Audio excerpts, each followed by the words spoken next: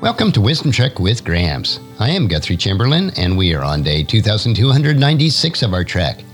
The purpose of Wisdom Trek is to create a legacy of wisdom, to seek out discernment and insights, and to boldly grow where few have chosen to grow before. We are continuing the messages I delivered at Putnam Congregational Church over the past couple of years. This is the fourth of 10 messages in our series covering the characters of Christmas. This message is titled, The Songs of the Angels. I pray that it will be a conduit of learning and encouragement for you. I do appreciate everybody being here. Last week, we continued our third character in this Advent series as we explored Mary, the simple girl at the center of everything. And today we continue with our fourth character in the Advent series, but it's characters as we listen to the Song of the Angels. Our hymns today pointed that out, and we want to know what that song was.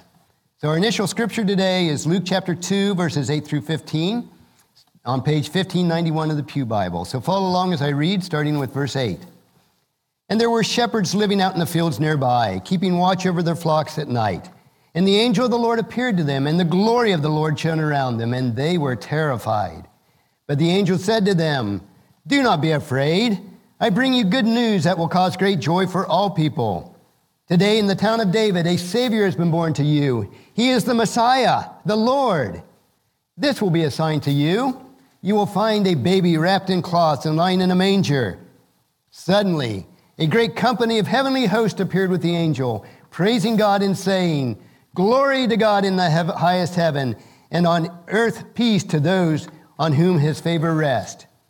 When the angels had left and then gone into heaven, the shepherds said to one another, "Let's go to Bethlehem and see this thing that has happened, which the Lord has told us about." There's one character, or actually rather a series of characters, that are hovering over and around the Christmas story. Now, they're not quite human, but they're not quite fully divine either, like God or Christ is. And sometimes they seem to float in the background. And at other times, they come to the foreground, announcing the good news of the birth of Christ. We cannot step into any Christmas narrative of this incarnation, the incarnation story, within Scripture without running into the angels, as Susan mentioned. Angel was more of a title. It's a messenger. Heavenly beings in the unseen realm with a variety of beauties. Now we seem to think about angels with wings and flowing robes, but most of the time they appeared in Scripture as humans. And it's just not one type of angel. There are a variety of different types of heavenly beings within the unseen realm. They're described in a few passages in the Bible, some with wings, with eyes inside and out, some with faces on all sides, some with wheels within wheels. They're all heavenly beings in the unseen realm. But an angel named Gabriel first shows up in the temple to a stunned priest named Zechariah, and he's minding his business, lighting the incense at the altar of God, as we studied a couple weeks ago in Luke chapter 1, verses 11 through 19. And Zechariah trembles, dumbfounded, as the angel announces that Zechariah's wife Elizabeth would soon conceive a special, Elijah-like son who would be called John the Baptizer. And then 6 months later, Gabriel shows up again at the home of a poor teenager named Mary. And here the angel announces an even more impossible conception. A child would be born of a virgin, and this child would be the Son of God. And not once, but twice, the angel was sent to Mary's not-so-sure husband that the conception was indeed from God and not a result of her infidelity. Now, it might just be proving that sometimes thick-headed husbands require that angels have to work a little bit of overtime. Angels, who are the ones who filled that normally quiet Bethlehem sky on the hillside that night, hovering or standing among the shepherds in that field, announcing that these lowly men, that something big, something extraordinary was happening in their sleepy town of Bethlehem. Now, the first Christmas pageant wasn't written by songwriters in Nashville, but by messengers from heaven. Angels didn't appear just to announce good news. God sent them to protect the baby king from an illegitimate and ruthless king called Herod. An angel disrupted the sleep of the Magi and redirected their journey home, thwarting the ruthless Herod's plan to end the life of the life giver. An angel came and stood with Joseph a third time. Imagine, he was probably wondering, will I ever get a full night's sleep anymore without being visited by these angels? But he was told to pack up his family and head to Egypt, and he packed up that same night, and they left during the night, escaping Herod's sword. You can't tell the Christmas stories without talking about heavenly messengers, heavenly beings, whether what we think of as angels or some other type of heavenly beings. And indeed, those heavenly creatures are witnesses to the redemption. What it would look like to view Jesus' birth from their vantage point, to climb the summit of the past. We must travel back before that not-so-silent night in Bethlehem. Before Gabriel's appearance in the temple, we have to go clear back to Genesis. So the Bible tells us in Job chapter 38, verses 6 and 7, what supports its foundation and who laid its cornerstone? As the morning stars sang together and all the angels shouted for joy. Many times in Scripture, when it refers to the morning stars, it's referring to these angelic creatures that are praising God, singing together. There is a lot of mystery about these beings. Still, angels were created by and for Christ. We don't often think about creation, the creation story. We think about how the earth was formed. But prior to that, these angelic beings were created. In Colossians chapter 1:16, it says, "For in him all things were created, the things in heaven and on earth, visible," what we can see, "and invisible," the unseen realm, whether the thrones or powers or rulers or authorities, all things have been created through him and for him. And the thrones and powers and rulers and authorities are talking about the heavenly beings. Those are part of God's divine counsel. Angels sometimes appear in human form to accomplish earthly missions. But unlike humans, they seem to have this sense of supernatural power. Angels are also imagers of God with emotion, intellect, and a will to choose whether to continue to follow God or to reject him. How many angels are there in this unseen realm?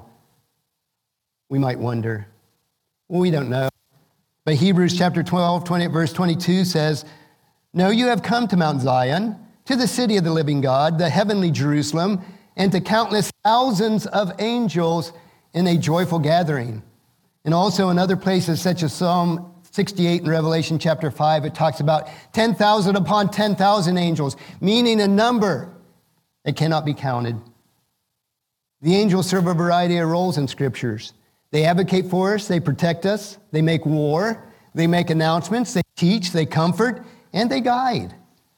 Just as we will one day participate in God's divine counsel with those who are part of the unseen realm, we will work with those angelic creations and worship that triune God. The angels witness God's creation process, watching the wonders as the Trinity, the Father, Son, and the Holy Spirit, spoke the universe into existence in Genesis 1 and Job chapter 38. Now, there was a variety of animals and plants that fit into God's perfect ecosystem of beauty, and the artist of heaven, as he swabbed this canvas of his creation across the universe. At each level of mastery, God declare of his work, "This is good." But amid God's spectacular work, something was still missing.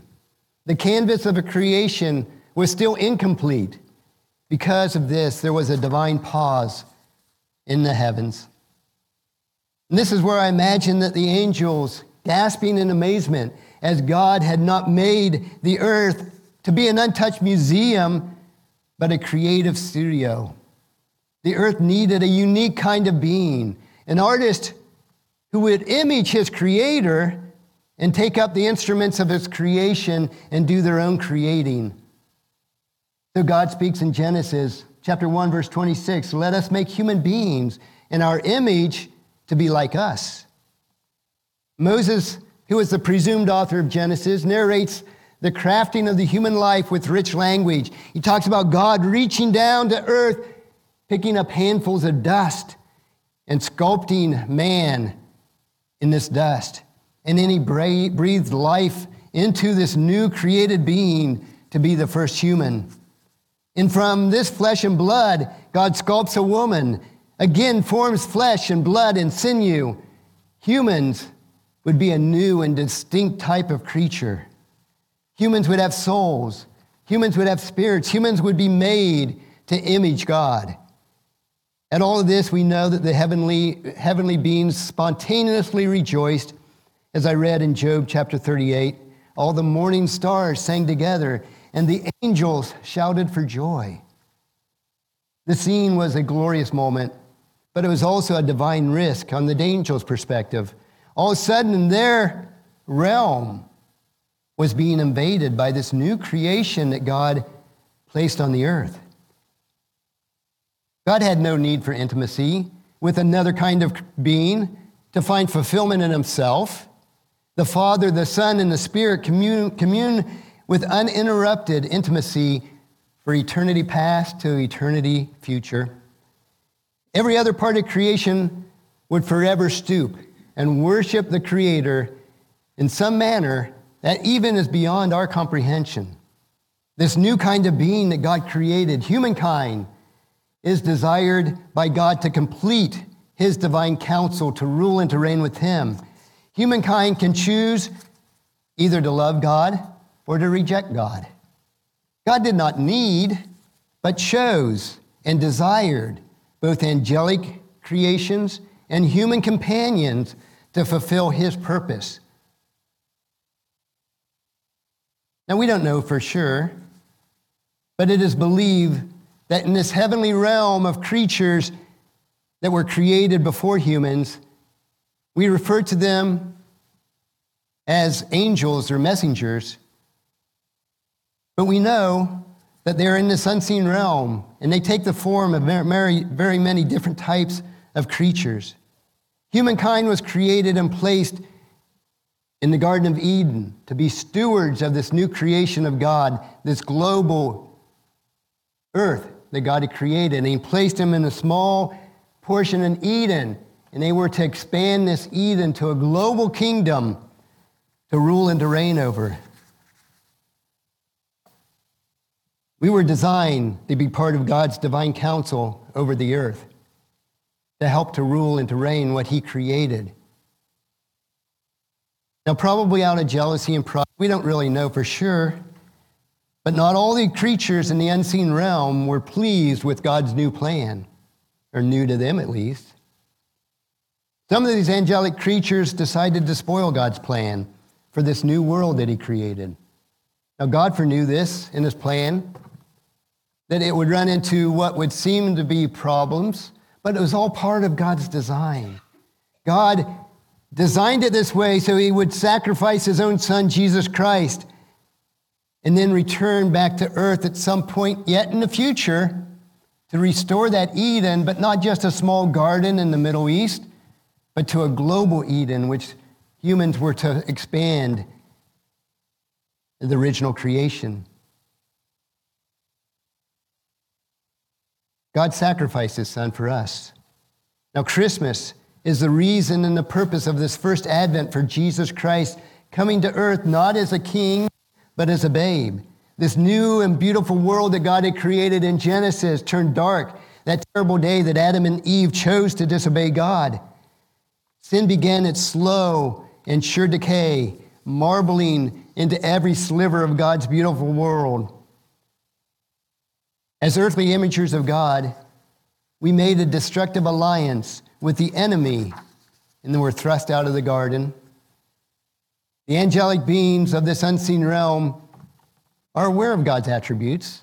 They know that he is not surprised by anything.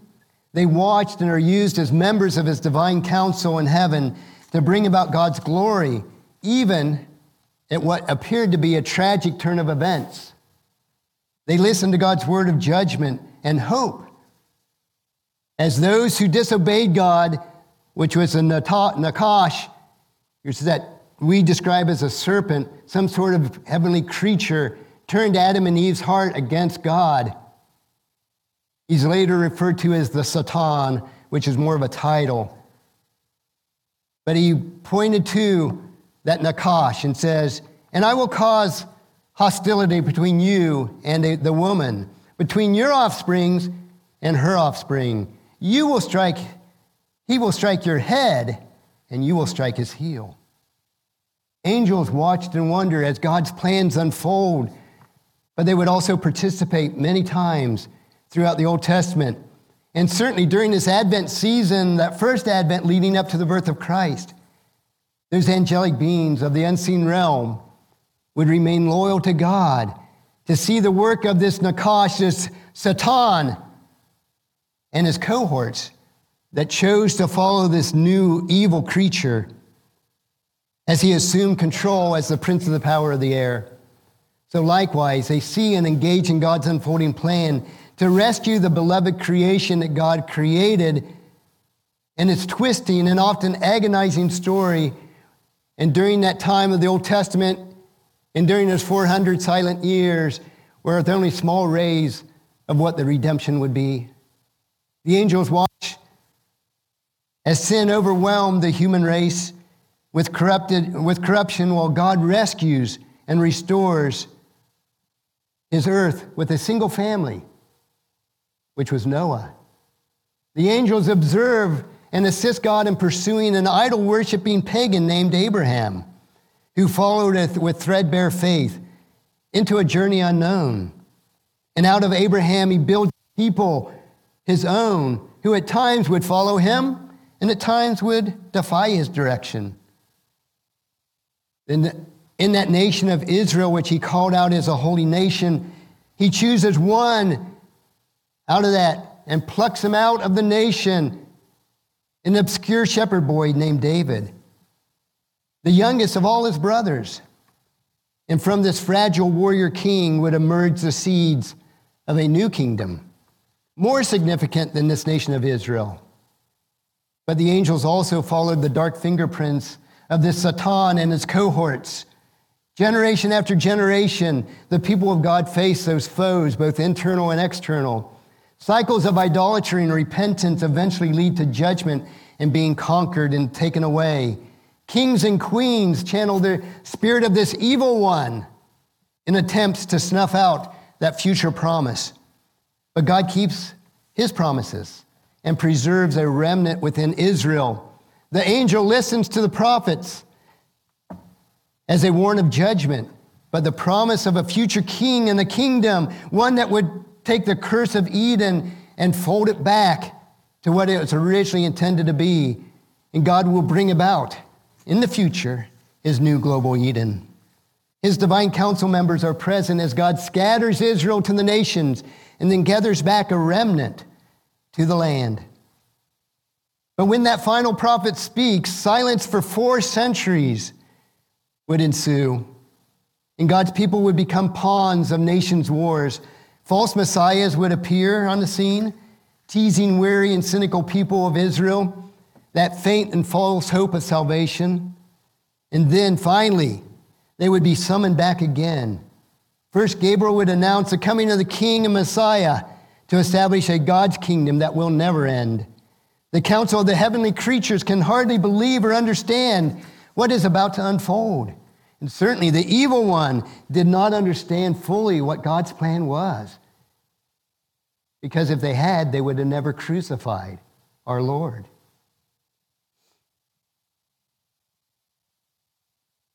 But when the final prophet speaks, there was a silence. The council would realize God's new creation. That the Creator wouldn't just rescue his creation, the Son would become human, like his creation on earth. Hebrews chapter 2, verse 14, the Son became flesh and blood. He wouldn't appear in dazzling robes or white-hot splendor. He wouldn't blink or blind the eyes on as he did on Mount Sinai, or boom with a voice from heaven like he did in Eden. But he would enter the world as a vulnerable, dependent, fragile baby.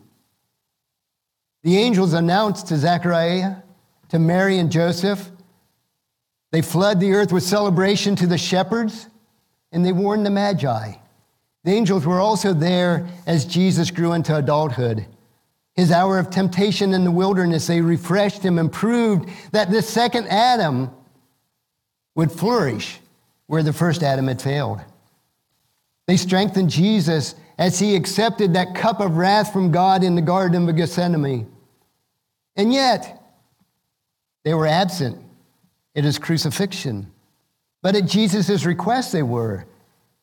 He could have summoned 10,000 angels to free him, to sweep away the Roman executioners. And also, after he was crucified, they sat with white robes atop a stone, wondering and watching who the first visitors would be as they came to understand the meaning of Jesus' empty tomb. The angels knew that he would rise. The angels knew that the power of God was over sin and death and the grave. And yet they played their part within this redemption story.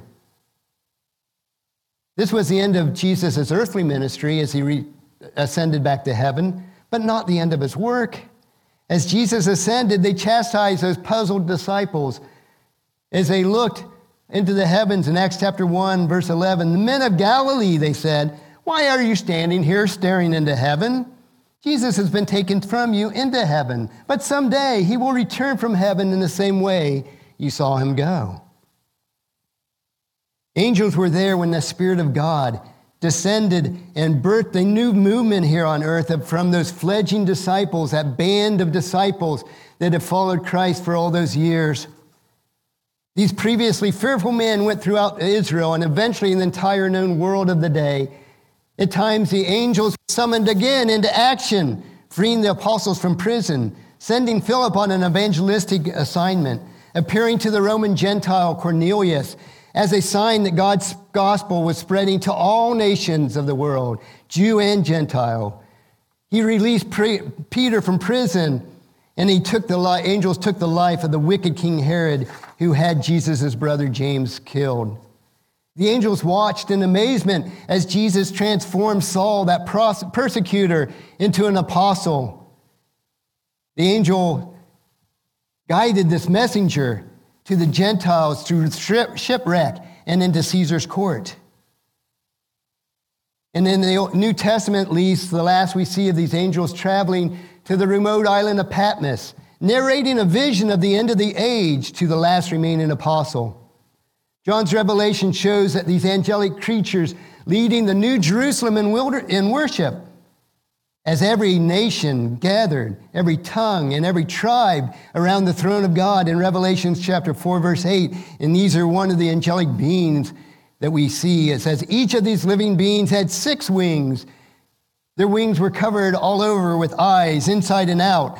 Day after day, night after night, they kept on saying, holy, holy, holy is the Lord God, the Almighty, the one who is always was, who is, and who is still to come. So the question we must ask ourselves, are we hearing the angels? And to do so, let's travel back to that night in Bethlehem under the stars, to the shepherd's fields, that quiet that was punctuated most by an occasional bleating of a sheep. The rest of the world, from the marbled halls of Rome to Herod's palace, it was just an ordinary night for them. It was a time of peace in Rome, in the entire empire. History, it seemed, to be running on an even plane. But the angels and then the heavenly host knew that they knew that the fullness of time had come, as Galatians chapter 4, verse 4 tells us. And all of human history was funneled into this single moment to this birth of Christ. The baby was to be born in a cave or an outlet in a nearby village. Few knew that night, few cared. Babies are born every minute of every day throughout the world. The angelic creatures knew, though, that something was up. The same Creator who breathed life into human would breathe his first breath as a human in subjection to the world that he had made.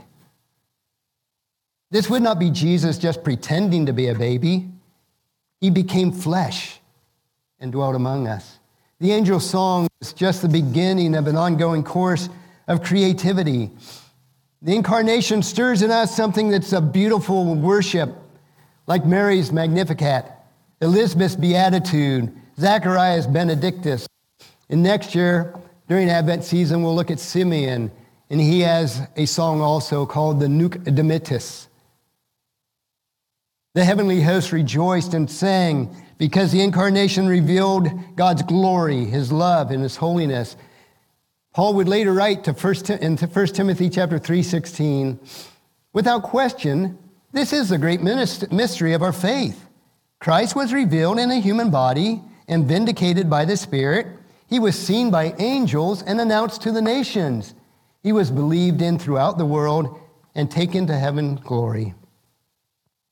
The songwriter Charles Wesley beckoned us to listen to the songs of the angel at Christmas, to hark the herald angels sing. But what were these heralds, these messengers saying? Specifically, what were they saying to us? To us, 21 centuries later, it's a word that this broken, seemingly obstinate world is not all there is. On that night in Bethlehem, few people heard the chorus.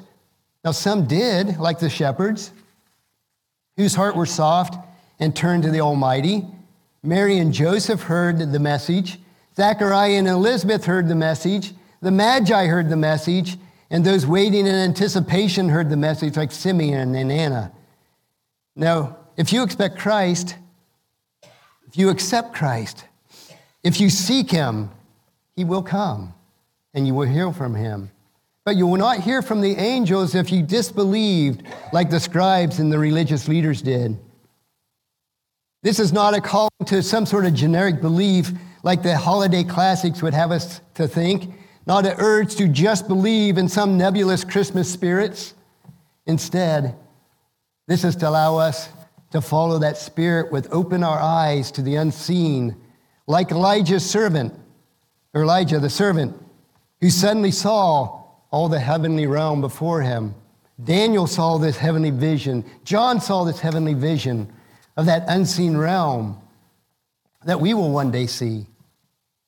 To believe is to read the scripture, to hear a distant sound of those angel voices. To believe is to fall on our knees in adoration, to follow the Creator who first gave us life. And what a glorious day that will be. The angel said, I bring you good news that will bring great joy to all people. In other words, those who experience peace have to have their hearts cleansed by the sacrifice that their Christ child would bring. And in your bulletin insert on the side with the angel and the shepherds around him, it says, while the shepherds watch their flocks at night,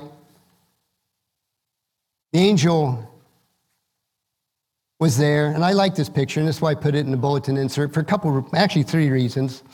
One, he was standing among the shepherds, and that's what the scripture tells us. He came, was among the shepherds. Secondly, he doesn't have wings. He looks like a human. And every angel we have in our house, one, they have wings, and second, they're all women, which I would say women are probably more angelic than most men are. But thirdly, in this picture, it captures there's also women shepherds among the shepherds. Many times during the Old Testament and into the New Testament, women were actually shepherds also. In Christ, who came to earth And there's no division between men and women, between slave and free, between Jews and Gentiles. We're all brought in as one. And this is why this picture had significance to me.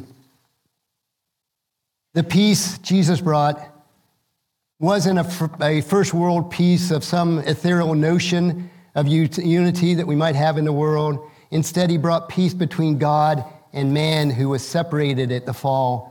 Peace toward those who accept the sacrifice of the final Passover lamb. Now, the angelic beings in the heavenly realm, they have a special relationship with God that we as humans don't have, but they can only watch this unique relationship between God and his earthly people. God loves us and has loved us only in a love that humans can experience. Angels can never know the love in the same manner as we do, just like we can't know the type of relationship and love that they have. But 1 Peter chapter 1, verse 12 says, even angels long to look into these things, that relationship between God and man, that God became a human and dwelt among us. Humans are the only created beings who can experience redemption. Angels cannot love God and be loved by God in the same manner as we can. Now, I think all of us would have liked to have been there on that mountainside, that hillside with the shepherds and their sheep. And although the choir of heavenly host played a significant role, we on earth have the best part because we are the ones to receive God's grace and redemption. God became human. God redeemed us so that we have a unique blessing of redemption. We will praise God for all of eternity. Now, that doesn't mean that we are superior to angels. We are all part of God's creation. But we have a role in a relationship that's unique to humans. Angels cannot receive redemption through grace because they don't need to. Yet witnesses to behold the great love for you and me. So as we go throughout this Advent season, throughout this Christmas season, our routines, don't miss this. Do you realize how much God loves you? Do you realize the love that he had, that he became sin for us? He loved us beyond our comprehension. He endured the trappings of humanity. He felt pain. He felt agony. He was tempted in all the ways we are, and yet without sin. So he knows and can relate to us in all of our trials and temptations. He dwelt among poor, sinful, wretched people. And why did he do this? Because he loves us. The angelic beings of God's divine counsel in heaven know how much God loves us because they participated in this entire plan of redemption. From creation to consummation, they see Christ pursuing his bride. They were part of this redemption story. The angels have a perspective that we don't share. Instead, God calls us to walk by faith, which will please God, as Hebrews chapter 11, verse 6 tells us. Angels can't exhibit the faith that we have. They can only see and behold God's glory through the faith that we live day in and day out. But by revealing in this Christmas story and meditating it during this Advent season, we can get a tiny glimpse of what those angels must observe of us. And in doing so, we begin to lift our eyes away from the war and the poverty and the racism, the divisions, the disease, the violence of this world. And like the angels, know that our days are being gathered in by God as he gathers in history himself. And as we reflect on that first Advent during this season, let us look forward to that second Advent. Jesus will come again on that glorious day, and he will be the conquering king at that point. He will usher in perfect justice. He will rule with us as part of that divine council on earth. We will become part of that global Eden as he restores his kingdom throughout the world in perfect harmony with those angelic beings of the unseen realm.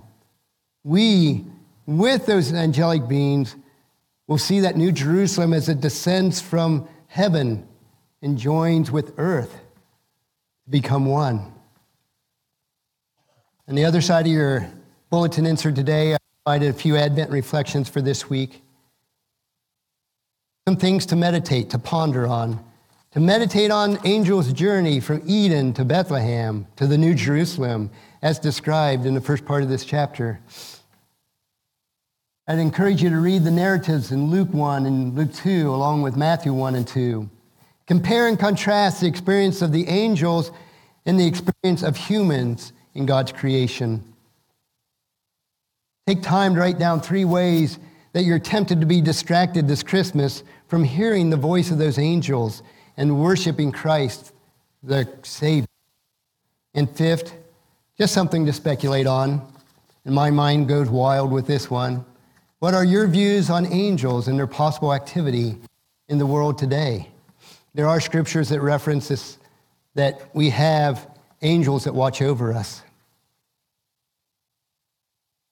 Are we open, like the angels, to be part of that redemption story of Christ coming to earth during the first Advent as we look forward to that second Advent? And that's the message of the Song of the Angels today. Now remember, next Sunday we want to have a Sunday morning service, but we're going to combine it with our Saturday evening Christmas Eve service at 6 p.m. In addition to the special service, which we have several people singing or reading, I'll bring a short message on what it really meant with the innkeeper and room for Jesus.